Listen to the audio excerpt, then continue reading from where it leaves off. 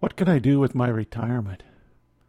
This is a question we all face, whenever and if we ever get to that later stage in life.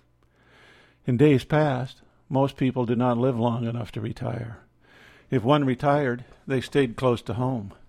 Children, brothers, sisters, and longtime friends offered a continuing focus.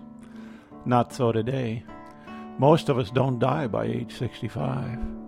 And when we do retire, we don't have a net of family and friends close at hand. We're loose fish. This is Retirement Talk. I'm Dal Lowry. We dream as children. We hear tales of far-off places and exotic lives. We read books and watch movies and television. We picture ourselves eventually living the life of our dreams. Then daily life seeps into our dreams. The teacher tells us to pay attention in class. Our parents tell us it's time to get a job. Reality reaches out and snatches our dreams. We need to pay for college, car, or apartment. We need a job. We become attached to the clock and the calendar. As Frost said, knowing how way leads on to way. Our life is filled with obligations and daily necessities, little times left for dreaming of a different life. Retirement offers us a chance to reignite the imagination concerning what we can do with our life.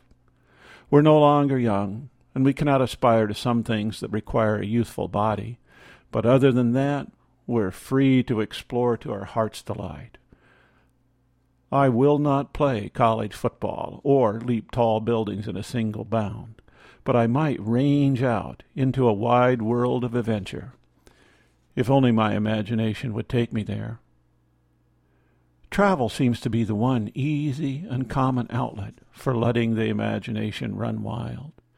Retired folks pack the cruise ships and fill travel packages. They have the time, money, and desire to see the exotic. Huge tinted window buses fill the parking lots at tourist destinations.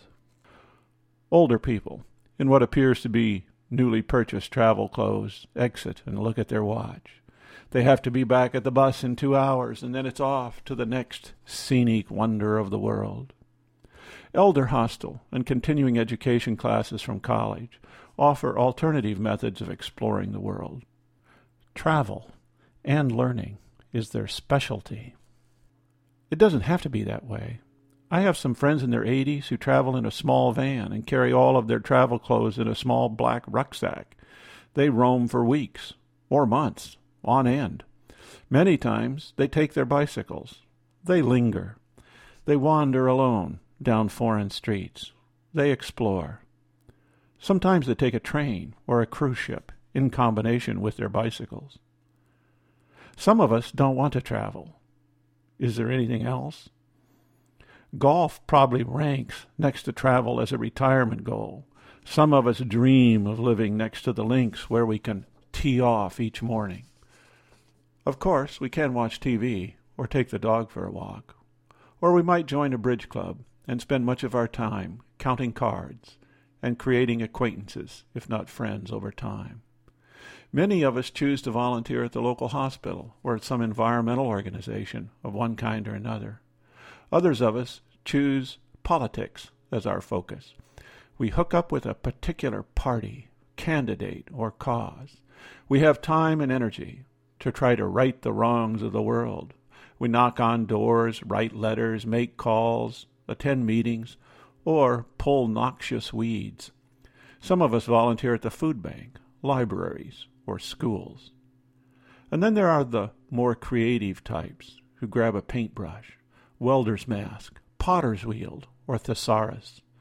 The artistic gene is tapped, and painting, sculptures, pots, poetry, and memoirs emerge. We join art guilds and book groups. We sing in the local chorus or play in the local symphony. We let our imagination and lifelong dreams take charge. We step into another world. Of course, all of this assumes that we have some imagination and dreams. Some do, and some don't. Many retired people seem to just fade away. It takes effort to get up and get going. And as I grow older, I'm more sympathetic to this position of fading away. My friends and I always smile when we talk of the pure joy of taking an afternoon nap.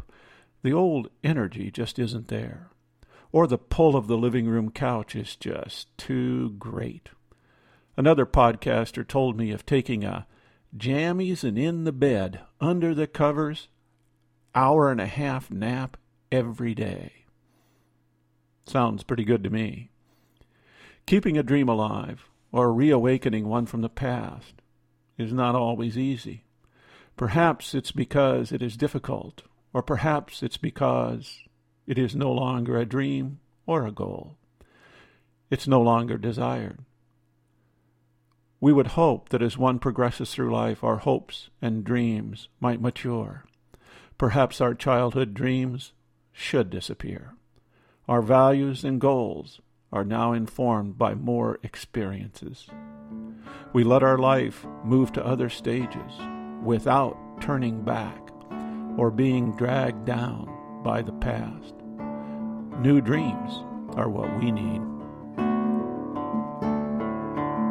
This is Retirement Talk. If you have questions, comments, or suggestions, contact Del at retirementtalk.org.